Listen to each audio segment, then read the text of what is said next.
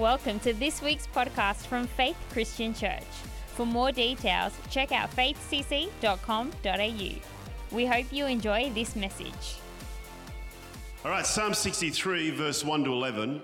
Psalm 63, verse 1 to 11 is one of the great psalms in the Word of God. Who's ever read the Psalms before? Many people. Just a great psalm in the Word of God. And I want to read it to you today.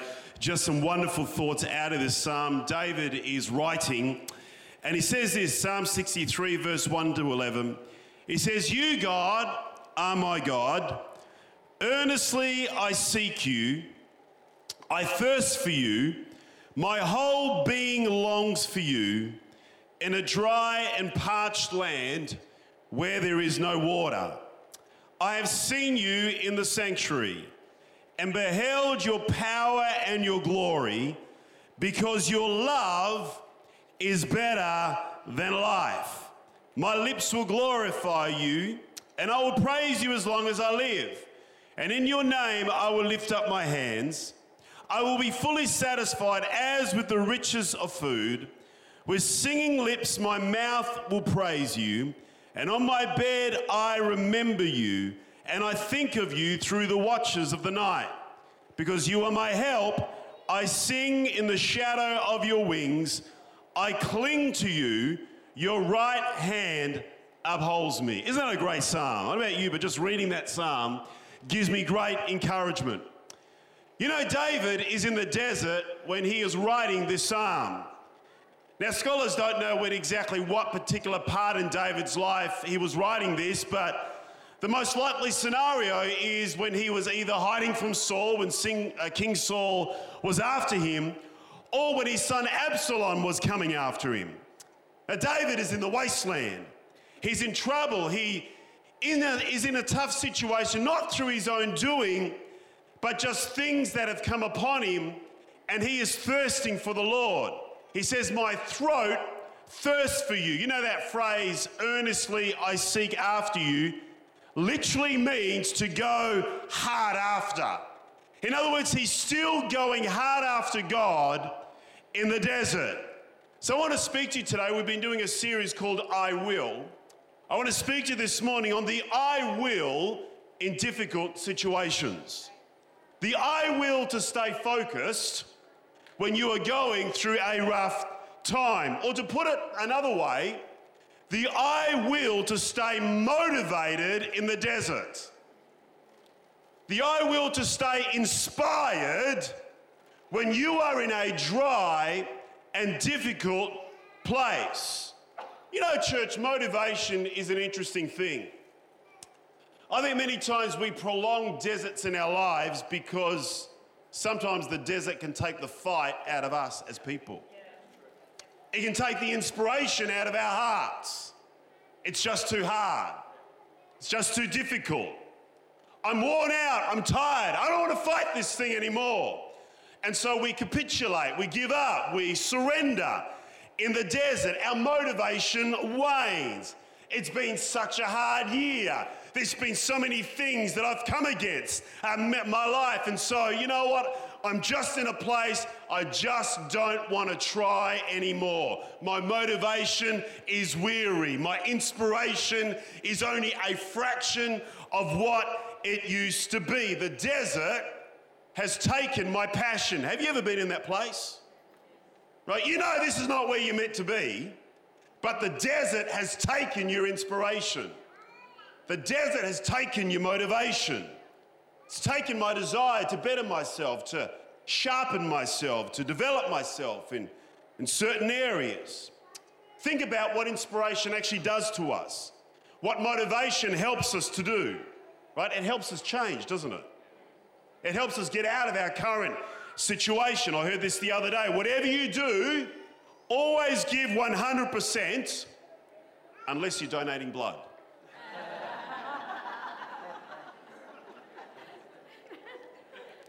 There was one time I was motivated to become a banker, but I lost interest.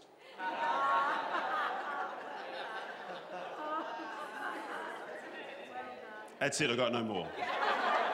The tank is empty. Look what Romans says, Romans 12, verse 9 to 14. It's a list. It's a list that keeps us on track, right? Paul says love must be sincere, hate what is evil, cling to what is good, be devoted to one another in love, honour one another above yourselves, never lacking in zeal, but keep your spiritual fervour serving the Lord. Be joyful in hope, patient in affliction, faithful in prayer. Share with the Lord's people who are in need. Practice hospitality. Bless those who persecute you. Bless and do not curse. Rejoice with those who rejoice. Mourn with those who mourn. Live in harmony with one another. Do not be proud, but be willing to associate with people of low position, and do not be conceited, right? Church, there's nothing wrong with that list, right? It's a great list, right? It's a list that actually helps keep us on track, right? We know that it is a list that is right. We should be doing these things. But can I be honest? When I'm in a desert, I don't want to share. When I'm going through a hard time, I don't want to bless. When I'm going through a difficult situation, I don't want to show compassion. Come on, who's with me today? Right? The key is in verse 11. It says, never lacking zeal. It means boiling water. It says this, never be lacking in zeal, but keep your spiritual fervour. It literally means to be hot. So I want to talk to you today on how to stay hot. How to keep your hotness. Come on, who wants to be hot today?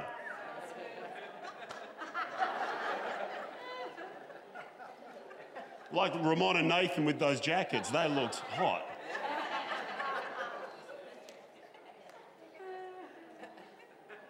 What's the key to hotness? You know, when you walk out of church today, you can say to your friends, I learnt the key to hotness in church. Maybe you're going through wilderness. What's the key to staying on track, motivated, inspired? Look what David says, right, throughout this psalm. He said, because your love is better than life, my lips will glorify you. I will praise you as long as I live, and in your name I will lift up my hands. I will be fully satisfied with the richest of foods, and with singing lips, my mouth will praise you. He's writing this in the desert. He's not writing this in a palace where he's got the richest of food. He's writing this in a difficult scenario. David is still hot. The desert has not waned his desire and inspiration and motivation. Right, we got the greatest message on the face of the earth, the message of the gospel, the good news. God has called us to live our lives motivated for him, no matter what desert we go through in life. And so I want to talk to you about that this morning. So there's a few things here that are worth looking at today when we talk about this. David says this at the beginning. He says, God, you are my God, and earnestly I seek you. You want to know the key to hotness? Number one is to seek. Everyone say to seek. To seek. Now this word, I earnestly seek you, has this idea in the original language to seek early. To seek early. You know, it's a phrase that is often used in the wisdom literature. If you read Proverbs and you read throughout Psalms, you will see that this whole idea of seeking is not just at the end of the event or when you're going through the event, but at the beginning, even before the event has started, there is a culture of seeking early and going after the things of God in your life. In other words, it is a priority to seek first. Now, Jesus is talking to his disciples in the New Testament, right? And he's talking about anxiety. He's dealing with some of the anxious issues that his disciples are going to go through. And he says this in Matthew 6, verse 25 to 34. He says, therefore I tell you, do not worry about your life, what you eat or drink, or about your body, what you wear. Is life not more than food, and the body more than clothes? Look at the birds of the air. They do not sow nor reap or store away in barns, and yet your heavenly Father feeds them. Are you not more valuable than what they are? Can any one of you, by worrying, add a single hour to your life? Has anyone experienced that? When you worry, you get an extra day? I get 26 hours in a day when I worry. No! Right? And why do you worry about clothes? Right? See how the flowers of the field grow? They do not labour nor spin. Yet I tell you that not even Solomon in all of his splendour was dressed like one of these. Now, if that is how God clothes the grass of the field, which is here today and thrown tomorrow in the fire, will he not so much more clothe you of little faith? So do not worry, saying, what shall we eat? What shall we drink? What shall we wear? For the pagans run after these things. Your heavenly Father knows that you need them, but seek ye first the kingdom and his righteousness, and all these things will be given to you as well.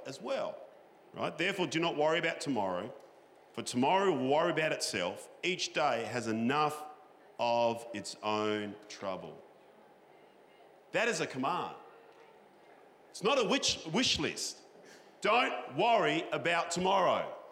Tomorrow will take care of itself. Now, the reality is, compared to us, the disciples had a lot to be anxious about. So you think about their environment versus our environment, right?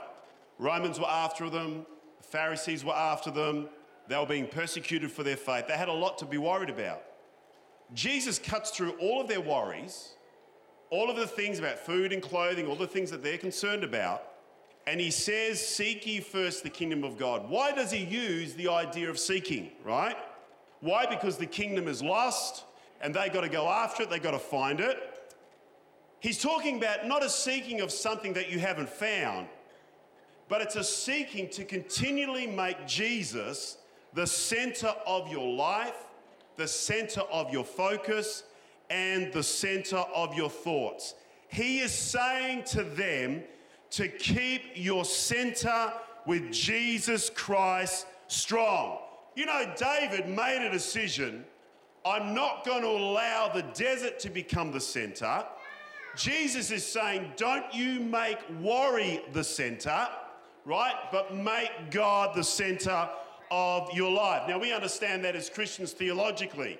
But let me say this, early seeking speaks about the center. Can I encourage you, don't make the desert the center of your experience. Don't make anxiety the center of who you are. Don't make your grief and disappointment your life message and the center of who you are as a Christian. Come on. Man, there are many Christians that I talk to in life that have gone through hell. Some of them, they've just made a decision. I will not allow that anxiety, that disappointment, that brokenness to be the center of my existence. I made a decision that Jesus Christ, I'm speaking prophetically here today, Jesus Christ is the Lord of my life, and I've made a decision that he is the center, not my disappointment, not my anxiety. That's what Jesus is saying to his disciples. He goes, your Father knows that you need all of these things, right? So don't make clothing the center. Don't make food the center. Don't make your anxiety, your stress about where things come from the center. Make Jesus Christ the center of your life. You know, I'm going to say this, for Franca and I, a few years ago, that was a very powerful revelation. You know, growing up in ministry, in the early days, things were always a challenge, right? And I remember when we first went into ministry, I went from a well-paying job to a low-paying job, right?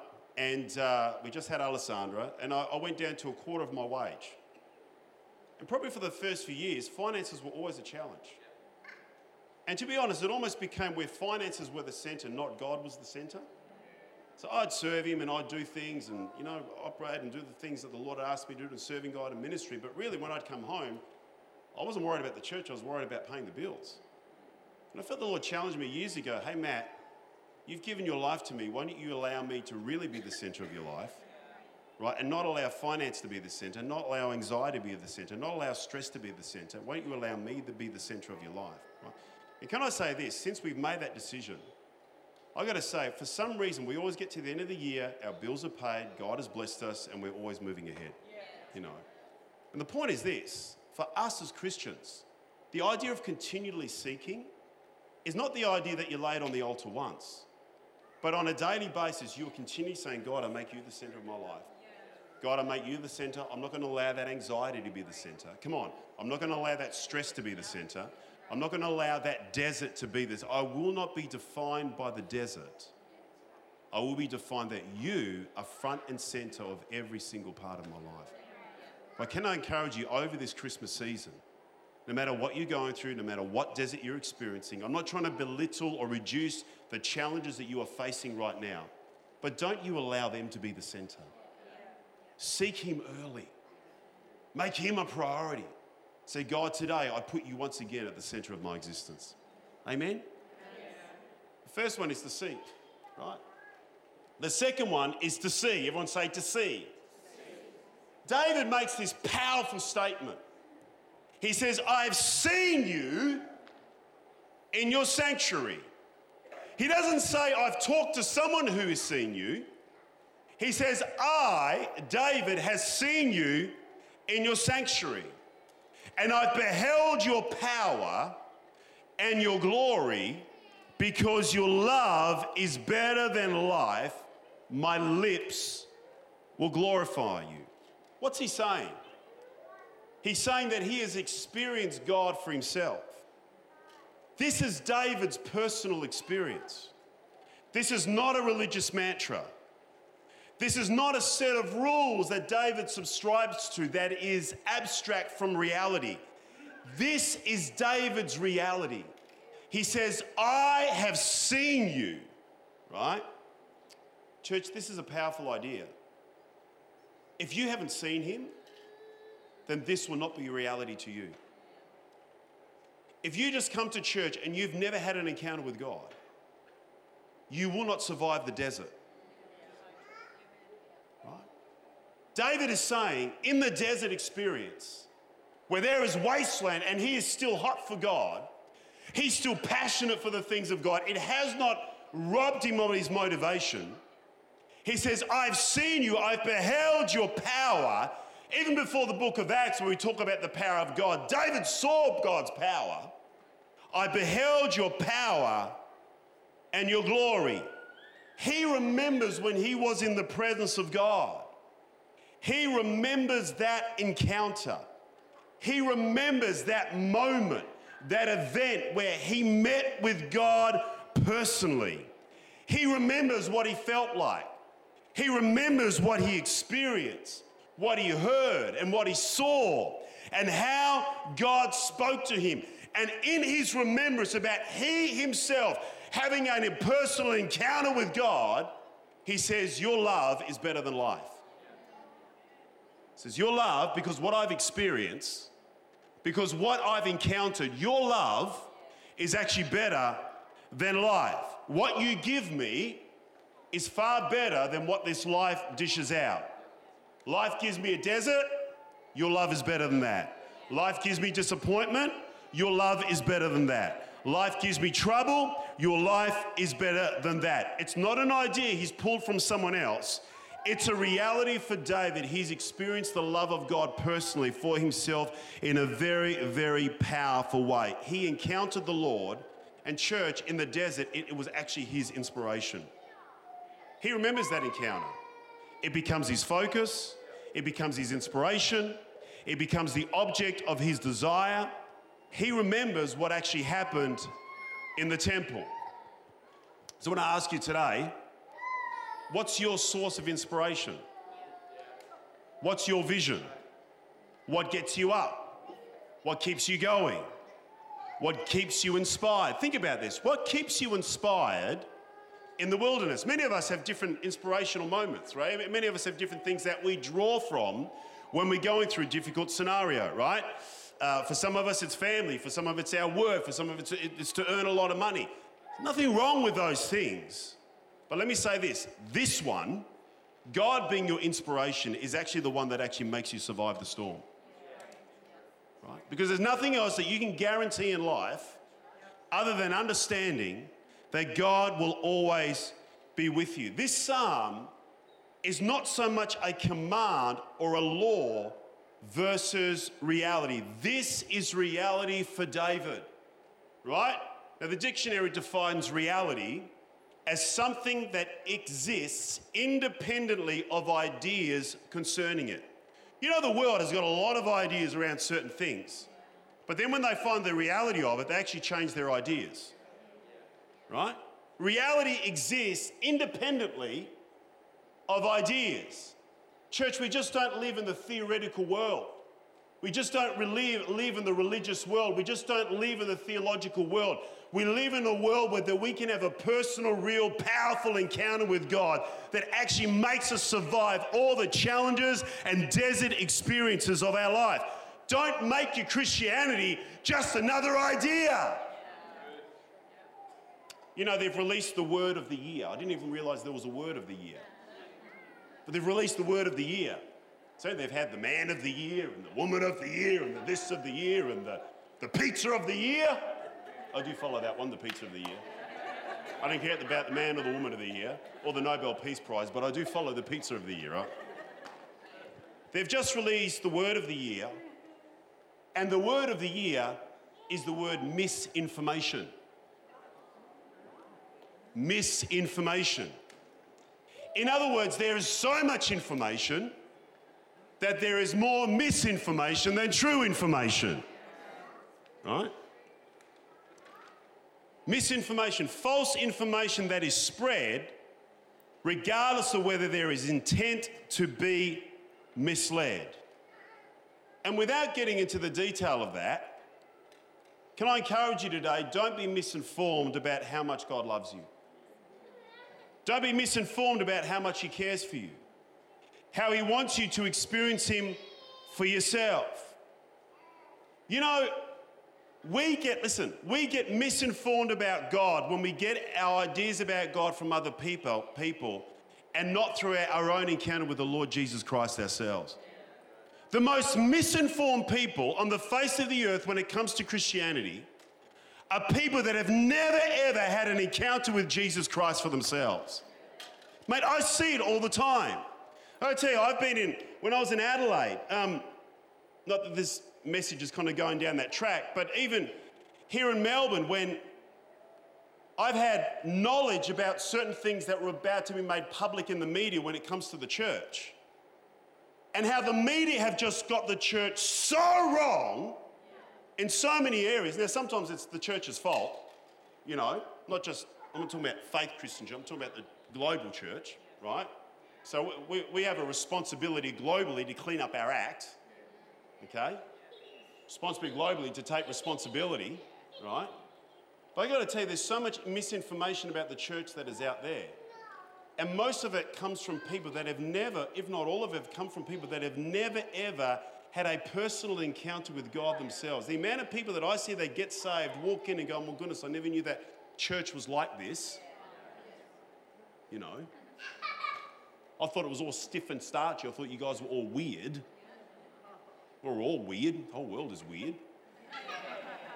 You know. The reality is, don't get your ideas from God by other people. Right? About the goodness of God, the faithfulness of God. Go to God yourself. Right? If you want to stay inspired in the wilderness, you have to have an encounter with the Lord Jesus yourself on a regular basis. If you want to last the wilderness, if you want to stay motivated and inspired, there'll come a day that the things that you go after may not come about. Well, I was hoping for those financial goals. They were my moments of inspiration. Well, what happens if stuff happens and you lose all your money? Or maybe I was hoping for a really successful family and things happen, the family's fractured, you know. But the Lord Jesus never leaves you, never forsakes you, right? You and I have to have an encounter with him, right? You understand what I'm saying this morning?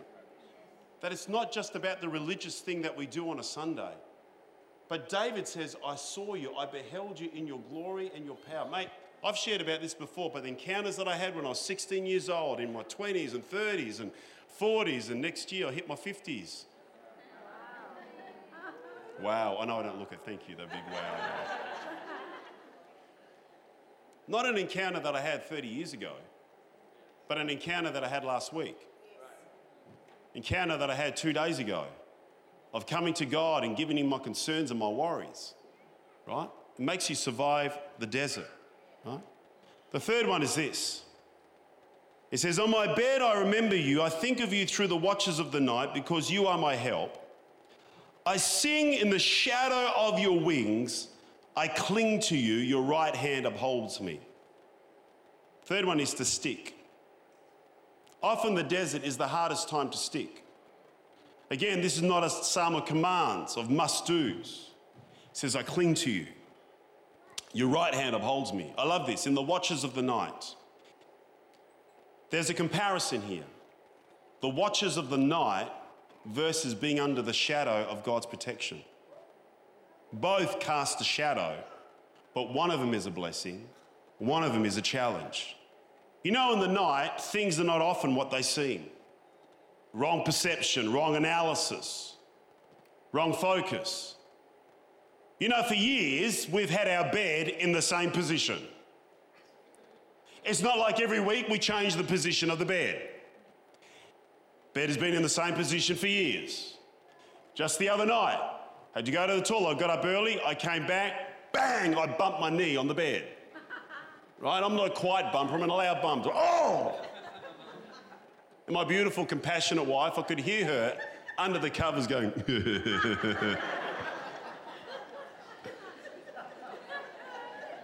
giggling away. The night can keep us awake. But David says, I think of you in the watches of the night. I sing in the shadow of your wings. What's the point? That you and I are not alone at night. We are not alone in the desert. We are under his protection. We are under his governance. We are under his lordship. What keeps you motivated and inspired in the wilderness? The I will of confidence that God is in control of every single area of your life. That he is in control. I may not feel it, it may not seem like it, but in my night I am under his shadow. When it talks about the shadow of his wings, it's talking about his protection. It's talking about his umbrella. It's talking about those things that if you come under him, if he's the Lord of your life, he is in control of every single area of your life. Whether you feel like it or not, whether you see it or not, God is in control of your life. Right? You know, God is in control. It's such a nebulous statement, isn't it, really? Well, God is in control, right? But you know, David was still singing in the desert because this was a reality to him. It's a place of faith that you and I can come to. You know, you look at the singing of Paul and Silas in prison in the New Testament. They were in prison, but they were under his shadow. In the middle of the night, they were in prison, but they were under the shadow of the Most High. Acts 16, verse 25. About midnight, Paul and Silas were praying and singing hymns to God, and the other prisoners were listening to them. Suddenly, there was a violent earthquake. The foundations of the prison were shaken. All at once, all the prison doors flew open, and everyone's chains became loose, right? And we know the story that the jailer became saved, his family, and God did an amazing miracle, right? Think about it. In the middle of the night, for these guys to stay motivated in the middle of the night and to be inspired in the jail, when they were probably thinking they were going to die the next day, to be in jail, in chains, and to be singing hymns and psalms and songs and worshiping God, that's just a crazy idea. You don't do that in the natural if you have not had a revelation that God is actually in control of that circumstance and that situation in your life right now. If you think that everything's gone crazy, then you will not be singing, you will be freaking out. But they were singing because they had a revelation that God is in control, right? And you look at this. You know what amazes me about this passage? Is that in the prison, in the desert place with no hope, no future, no opportunity, I want the musicians to come. The doors are open, a jailer gets saved, joy comes into his household. Who would have ever predicted that? You know what I think one of the great testimonies of our faith is that we know that God is in control, is that we go through seasons and we go, who would have ever predicted that? I went through hell, I went through difficulty. But look what God has done. Look how God has blessed me. You look at the journeys that God has taken you on. Your life may not be perfect, may be full of challenges. But you look at where you are today. Had you not had the Lord, the grace of God upon your life, had you not had God's favour, where would you be today? God is in control. Doesn't matter what prison, doesn't matter what desert. You sit under the shadow of his wings. I pray that that is a reality to you. That because you gave your life to Jesus, he is actually in control of every single area of your life. You know, it's very hard to stay on track when you think that God is not listening, when God is not in control.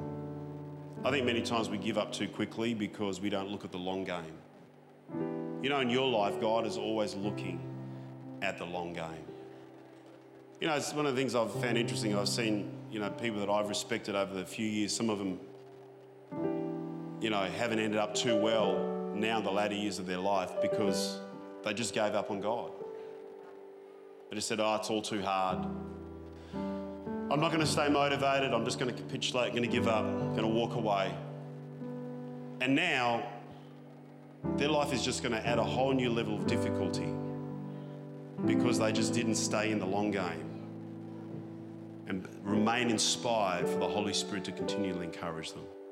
You know, I want to pray for people this morning to say, God, I thank you that you are in control. And God, I profess in faith that you will surprise me with the outcome. That you will surprise me with the outcome. Don't put limits on your faith when it comes to the outcome. You don't know the outcome yet. You don't know what God is going to do with your pain. You don't know what God is going to do with your difficulty. You don't know what God is going to do with your disappointment because you've made a decision not to allow disappointment to be the center, not to allow the desert to be the center, but the Lord to be the center. You don't know what God is going to do with your faith, your passion, your commitment. You have got no idea at all.